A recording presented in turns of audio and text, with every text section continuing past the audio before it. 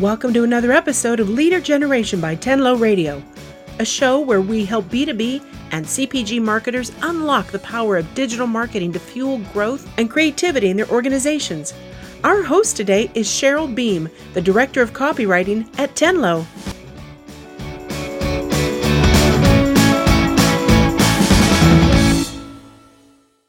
Hello, welcome to another episode of Leader Generation. Whether you realize it or not, your expectations around quality, convenience, and value have dramatically shifted in the last year and a half. And what we've seen at Tenlo across our clients in industrial and manufacturing and food service is that ourselves as people and as consumers and buyers has really bled into ourselves as professionals. Today, we're going to get some inspiration in our conversation around how that shift in context and how that shift in expectations gives us opportunities to really inspire and engage and give our customers more of what they want and align our products and services with their needs. It doesn't mean digital and e-commerce is replacing relationships and handshakes and salespeople, but it does allow us to get closer to our customers in every part of the journey. We're so excited to have Jay as a guest. Jay, thanks for being here. Let's jump right in. Hello, and welcome to another episode of Leader Generation, brought to you by Tenlo Radio. Today's episode, we're talking to Jay Scherger. He is the director of the e-commerce accelerator at Kroger. Our discussion is going to be around the new challenges and problems that customers are trying to solve as they look to buy more of their groceries online and e-commerce channels. We'll talk about the future of e-commerce and how our expectations have changed post-pandemic. Jay, thanks so much for joining us today. I'm really excited. Hi, Tessa. Thanks for having me. And happy birthday. Oh, thank you. Yes, I am officially 40. And I have a mug to prove it, and just glad I made it to 40. Awesome. So Jay, to get started, tell us a little bit about yourself and your role at the e-commerce accelerator. Sure. So I'm Jay Scherger. I live in Bellevue, Kentucky, which is right across from Cincinnati, and have largely spent my career in consulting, retail, and consumer goods. And today I work for the Kroger company, as you know, and have the best job in the world in the e-commerce accelerator. Basically, we're tasked with changing the trajectory of Kroger with digital and technology-led innovation. Whatever that means across the business, we go after, big changes and try to make big improvements for our customers and for the business. That does sound exciting. So I'm sure you're getting a lot of requests, and it feels like right now the possibilities in e-commerce and in digital are endless. How do you prioritize those requests? So we do it in a couple of different ways. First, we balance really bigger swings with smaller and more incremental type of innovation. We want a good, healthy mix of both. We also focus more on what is the size of the prize and what may be step change. So, a meaningful change in our customers' lives or in the market. And how do we make sure we're going after things that are big enough from a size of prize perspective and meaningful enough to our customers. And then lastly, we work really hard to make sure we're on strategy. So Kroger is about fresh, Kroger is about food, and we want to tie our work and our innovation directly to the themes and the pain points that as a business, we've largely agreed to go after. You mentioned pain points. Can you give us some example of what are the major pain points that e-commerce and specifically e-commerce at Kroger is solving for your customers? Sure. So I think at large in total, e-commerce at Kroger is really solving for convenience in the core sense of we want to make people's lives easier and just make whatever it is you're trying to accomplish, whether that's meal planning, whether that's just getting food on the table tonight, or whether that is making sure you've got everything you need for the week, making all of that as easy and as thoughtless as possible, but it's still fun and a bit interesting. Within the e-commerce accelerator, we focus on a couple particular areas at the moment. One is around food quality, convenience, and price, and what we call the trade-off triangle. So it's really difficult to get great food quality conveniently at a good price. You can usually sacrifice or really dial up one or two of those, or dial down one, but it's tough to get all three. We look a lot at moving from personalization to prediction. So we know all the things you've bought in the past. We know how to show you things you've previously bought. But how do we get that much better at predicting what should already be in your basket? When do you already want a delivery? How do we preempt the things or decisions that you're going to make with all the great data that we have? And then lastly, it's just finding ways to continue to improve the digital experience so that we can, like I said, use all those different assets that we have at our fingertips to make your experience better than it would be in store potentially. That's really interesting. The phrase you use with the trade-off triangle reminds me of the cheaper, better, faster. Yeah. I feel like, working in e-commerce or even in B2B commercial, which is where we focus a lot, that always is the aspirational goal. And a lot of people believe that we should be able to achieve it every time. Has that expectation of wanting cheaper, better, faster, and having it as a standard, has that evolved since the pandemic, or as we're, I guess, trying to come out of the pandemic? Yeah, it definitely has. At some point, people just were accepting during the peak of COVID that your order would just show up. Like historically, that wasn't an issue, but given how challenging it was to get folks to deliver orders and just the overall challenges with COVID and the surge in grocery purchasing, that became a real struggle just to execute and deliver on goods that people had ordered in the first place. So expectations on the cheaper, faster, better conundrum is starting to, I think, while it continues to push forward and accelerate, it also, in some ways, is pulling back when customers realize that faster may not always be better, or that the cheapest way to get something isn't always the best way for them, or vice versa. So people are beginning to recognize these trade-offs and that it's really maybe about value and not always about the cheapest price.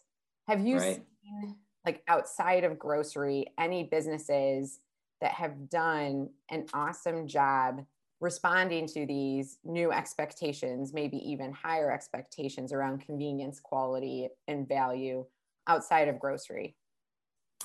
Outside of grocery, my favorite that is a bit of a cop-out, I'll say, but I think Starbucks has done a really good job of just saying, I'm going to make something that is really convenient, that fits into my business model. And so it isn't as convenient as delivery. It's still pickup, but if you want it for free and you want to just pop in and grab something, we make it super easy for you. We make it super seamless. But we're also cognizant of how the model works, and that we're not going to deliver it to you for free because, from a cost perspective and some of the breakage there, we want you to have a great quality product, which comes fresh off the line of coffee being made versus, sending it out in delivery, if you will. So I think they've set a really good standard of balancing those outputs and costs and still creating something awesome for customers. Yes, I agree. And I feel like personally, I've begun to take what I experience as a consumer into my professional life. Mm-hmm. So now, if I can't find what I need at my fingertips or really on my phone while I'm on the go, it feels like a dropped experience. Right. Or, that the business sort of missed the opportunity to engage me in a way that was meaningful to me. Tell me a little bit about why you mentioned digital experience improvements and maybe even making the e-commerce experience just as good, if not better than the offline experience. Why is that important moving forward, especially as we try to drive towards like a state of normalcy post-pandemic? Sure. So I would say the improvements that are coming in that space are really around sustainability and the experience, right? So making sustainability, meaning making it profitable, but also making it sustainable in all the other ways when you think about environmental and just the cost structure for your carbon footprint and whatnot. It really is the offering of creating something that I can give you every day, day in and day out, that doesn't require me to lose money to some dramatic extent. And then how do I use all those different pieces that I have at my fingertips to make what you're doing with me digitally so much better? Convenience is always going to be there, but people don't want to have to make trade-offs. Today, they make a lot of trade-offs when they go into digital. Most of the time in grocery, you trade off your loss of control over the experience. Oftentimes you trade off control over the substitutes or the choices that you're making. And so we're trying to really use what we have to help people know that it will be more convenient, but it also gives you more control, more information, more of whatever it is that you feel like you need to make it not just about the price, but also it becomes a better value. I love that. So you mentioned sustainability. I know that in both the consumer world and even in the professional world, as we've moved to more online ordering, there seems to be this box fatigue. And, even commercial Right. buyers are asking like, can we, condense this down or give it to me in, one shipment? Because boxes and taking things out of packages takes time. Right. What are some improvements or opportunities do you see to sort of make that a better experience? Yeah, so I think our goal is always, how do you reimagine or recreate the model so that the sustainability is a part and an integrated aspect of making your outcomes or your experience better? So the great example that I love is electric cars have been around for a long time, hybrid cars, things like that. What really, I think, made the difference to get people to really love and want them is that Tesla created a car that is way better than the cars that are out there on the road, the gas cars that are out there on the road. Now you look at the electric Hummers and some of the all-electric F-150s, and they're more powerful. They can do more things. They've got all these different features and functionality that you didn't have in vehicles before. And so I think that's really the benchmark or the target for us, is that how do you create these business models that don't make the customer sacrifice, but still create the benefits that you're looking for from a sustainability perspective. And so an example I'll share in the product or the consumer goods is the idea of those detergent pads, if you will, or sheets, which I think is really interesting when you look at the weight that's required to ship or even to handle the larger packages of detergent. Liquid detergent are heavy, right? And so the idea that you can still get great laundry outcomes with these pads that you just tear off and throw in the wash is an idea, that is reimagining how do we do the core functionality without sacrificing the outcomes. I love that. So I use the detergent sheets, and Awesome. I think they're fantastic. Mm-hmm. And the statement you said, sustainability is a part of making your outcomes better, I think is so critical for companies that are looking to invest in sustainability. Sometimes they're looking to just jump over the bar and hoping someone has a requirement. And on the other side, if you're only looking to meet a requirement, if you're only looking to say, I want to do my part, then it's not a scalable solution. It truly does have to make the outcome better and rise to the expectation of quality. Right. I never thought of it that way. We've been working with a client on sustainability for a while, and I had a chance to go to Colombia and taste the coffee that was being sustainably sourced. Wow. And it really did taste better one being there was amazing. And context is so important. And I think that's too what's affecting how people purchase today. We are coming at things with a different context that sort of shapes our expectations around the product consumption and product discovery. So with that being said, when we're looking at these new innovations and we're looking at how we're rising to the occasion of meeting higher consumer expectations, how do you measure if you're delivering successfully? For us, it really depends on the hypothesis and what is it that we believe we're trying to create as an outcome, and being super specific about that. Because if you think about the design thinking, the theory there around the three big things: desirability, do customers want it? The feasibility of, can we deliver on the promise to create what it is we're offering? And then viability, can we do it in a sustainable, profitable way? We try to be very specific across which one of those three is most critical at this point. Is it something new that we just want people to want? Do we know people want it, but can we offer and operate it in a way that actually delivers on the promise? Or are we already at the state where we know people want it, we know we can operate it, but can we actually do it and make money? It's being really specific and purposeful in your measurement planning to say, what is most critical to learn today, now?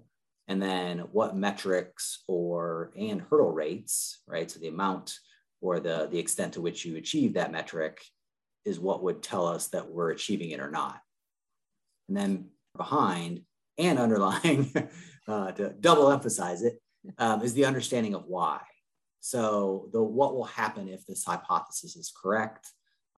Why does it make sense from a financial model or from a customer model perspective? And knowing how it all fits together with what your overall offering is really important as you look to bring innovation to life and scale it. What's one of the biggest challenges that marketers face? It's that the sales team doesn't understand the value of digital marketing. To help prove your worth, simply boost the volume of ready-to-buy customers and help your sales team win more customers faster. To get started, download the guide, 5 Data Exchanges Between Sales and Marketing to Increase Win Rates. Download the guide at tenlo.com. That's TENLO.com. And now back to our show. So I think it's interesting that one of the things you ask is, do people want this? And sometimes it seems like we should know what our customers want. Mm-hmm. But and a lot of our clients, and we source like a ton of research, qualitative and quantitative, to see how our expectations changing, what are the priorities of pain points. But how do you know, or how do you go, what are the KPIs for measuring if people actually wanted something? Well, we do it in a number of different ways, and it is very iterative, right? So we'll start with the most basic sense of, we'll put low fidelity drawings out of what this new thing is, and we'll put them in front of 10 or 50 customers.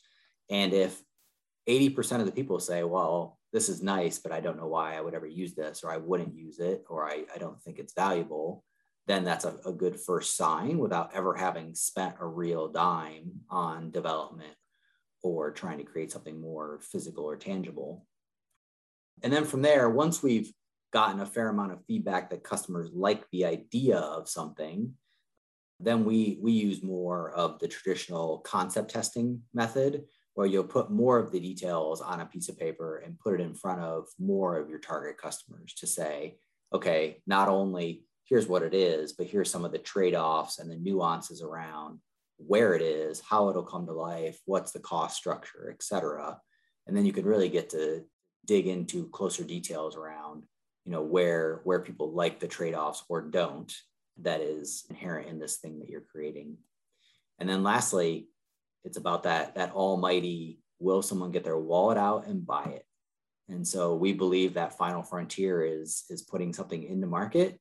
And whether it's, low fidelity, whether it's high fidelity and it's awesome, it doesn't matter. It's just, can you get someone to actually either commit and sign up for a future purchase of this thing, or actually make the purchase at that moment for the item is the end proof that really all that matters in the end. Yeah. And I think that now that we're coming out of this phase of constantly pivoting, it's an important point to go back to testing and making sure that you have some actual real world feedback before investing in development. It was amazing to see businesses pivot so quickly when everything shut down. But now there is a lot of data from which you can draw some hypothesis and sort of take a step back and say, what you're doing in the accelerator, where do we have the opportunity to make the digital experience better and align our priorities to better outcomes for the customers or for our buyers? Right. Tessa, hand sanitizer is a great example of what you just described, where people pivoted, they saw a need, and they did no customer research, but just said, we could create hand sanitizer. And there's so many hand sanitizers out there that are like the worst thing. It either smells like pure rubbing alcohol or it dries out your hands worse than like putting gasoline on them. It's just like really bad, So some people were thoughtful in, oh, here's a need, and I know I can fill it. But I think that's a great proof point of people pivoted, not always with the best intentions, but not always really thinking about, do customers want what I'm going to pivot to? Yes, no, I agree. That was a great example. So one of the things that I really love about going to the grocery store, and I live like a block and a half walking distance from my nearest store, is just sort of being inspired. Like I love to cook. I love to see what's new. I actually really like the sample carts. So do my kids. How is e-commerce or improving the digital experience solving for some of those softer touch points where some people might never want to go back to doing as much as they did at the grocery store, or they just love the convenience that you're offering them now, but are they missing out on that new product discovery? Yeah, it definitely seems like the discovery and just the innovation and the feeling of community is one thing that is sorely missing when people stop going into the physical store. So we've looked at a couple of different ways of trying to solve for that.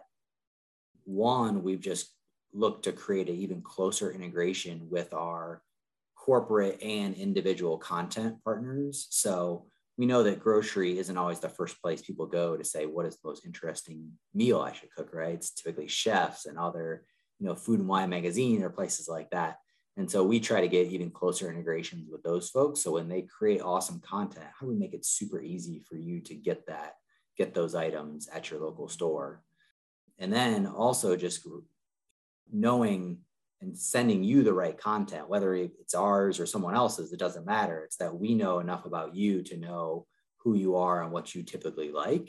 And so we send you ideas that are relevant for you, just to help you in that journey digitally, even if you're not in our stores seeing it. And then lastly, it's really about trying some new things. So we've tried virtual environments that allow you to walk around a virtual grocery store and look at products and pick up products and go to the news section or the what's hot section.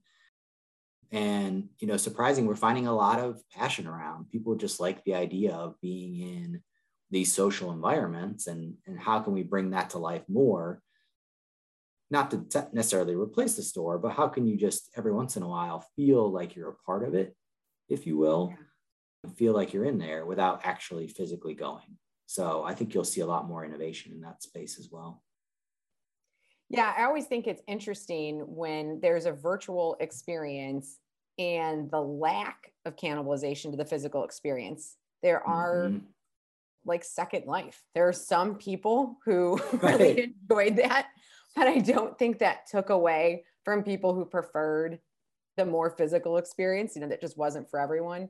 So it's interesting that digital can really give you another tool to serve, more diverse audiences in the way that they want to experience grocery and food. On the business side, has e-commerce or digital given you any opportunities to offer different types of maybe paid programs to your food manufacturers and suppliers to either bundle things together or suggest new products or food in new and creative ways on digital?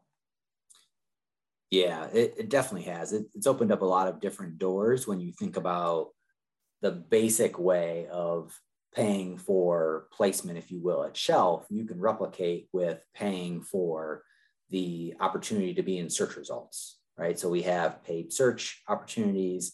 And that's kind of what I think is that, and the coupons or sending samples is really the basic way that you can do it. And it just goes up and gets more creative from there. And so then we've got ways that people can buy out a whole category, or buy out a whole theme and say they're going to be the sponsor of this theme, whether it's Super Bowl or whether it's parts of Easter or it's a made up holiday, whatever it is. But you get to create this theme and all the fun and activities and engagement that goes along with it. You can create that as a CPG or manufacturing partner to build your own thing, if you will.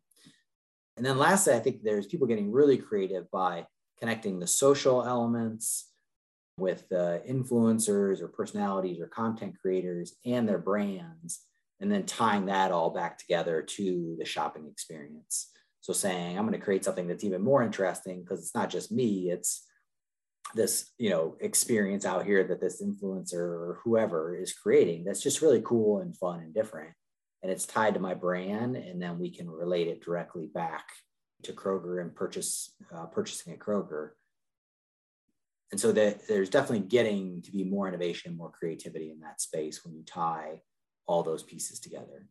And the good thing for us is that we've got a really tight integration with a number of those, both platforms and content areas outside of Kroger. And we can tie much of that back to purchasing at store, which makes the whole measurement loop and the feedback loop for manufacturers all that much, more valuable. That's really impressive. I admire that you recognize that even though you're the point of conversion, that by reaching farther into the customer journey, you're able to see and influence the journey in ways that are more meaningful to customers. Because when you pair with influencers and more of the creative and more inspirational, that's what sort of generates the warm and fuzzies for what I'm going to do. And food is so emotional, and it's such an intimate part of people's family life, that I love that you're not just focusing on how do we get people to put more in the cart? How do we get people to convert faster? But you're saying and recognizing, if we can inspire them, and if we can pair with where they're already at and what they love, they will put more in the cart. And we can give our suppliers and food manufacturers more opportunities to be a part of our customers' lives. It's really cool, Jay. I think that's thank you. That's a bit ahead of where I've heard other people, because other businesses that I've talked to are just, they focus a lot of effort on conversion optimization and doing tactics that really try and get people just to add as much in there without as much recognition for, where is that inspiration coming from? Right. And we've been on this journey for a long time at Kroger, but we definitely have a great team, great leadership that focuses on what's the best thing for our customers and how do we better serve them. And in doing so, we'll be rewarded. Yes. Oh, that's awesome. So we talked a lot, kind of along those lines. I imagine that when you're so focused and customer centric, you are creating that loyalty and stickiness. Are there any other things that you are doing to sort of deliver on that promise of better experience and better for you in digital and e-commerce? Yeah, I think we stick to, I would say, a fairly standard script, if you will, or a fairly standard way of looking at the way of creating that loyalty, especially in our world, in e-commerce and digital. The first is just by creating a meaningful promise, right? It's the quality that you would expect. It is that unique selling proposition. For us, it's really about the fresh food and creating super fresh experiences that are at a really great, reasonable price, and you feel like you're getting the value and the experience that makes you feel good to be shopping there. And then second is delivering on that promise consistently without fail, right? So it's what you expected with a little bit more, and you're delivering on it with an easy and kind of fun interaction. And so it tries to take a bit of the chore out of it, if you will. And then lastly, we try to make it more memorable with what are those special or unique offerings or exclusive experiences, if you will, that allows people to say or brag to their friends a bit, if you will, right? It's always evolving, it's always changing, but it's something that is a new offer, or, it's always something fresh that says, fresh in the sense of being new, fresh in, no one else can do this, or there's a very small subset of people that have ever tried this, and you're one of the first people. So how do we continue to find new ways that are really meaningful to customers and offer those? So you wrap all those together, and that's what we think in the digital sense will continue to, reap loyalty for the long term. Yes, I agree. I love those qualities to stay focused on, especially consistency. I feel like one of the biggest reasons people leave is because the output just isn't consistent. I'm willing to pay more if I know I'm going to consistently have it. It's going to be consistently in stock, and I'm going to have it when I need it. So that is critically important. So we are out of time, but we covered so much. I just want to summarize a few things.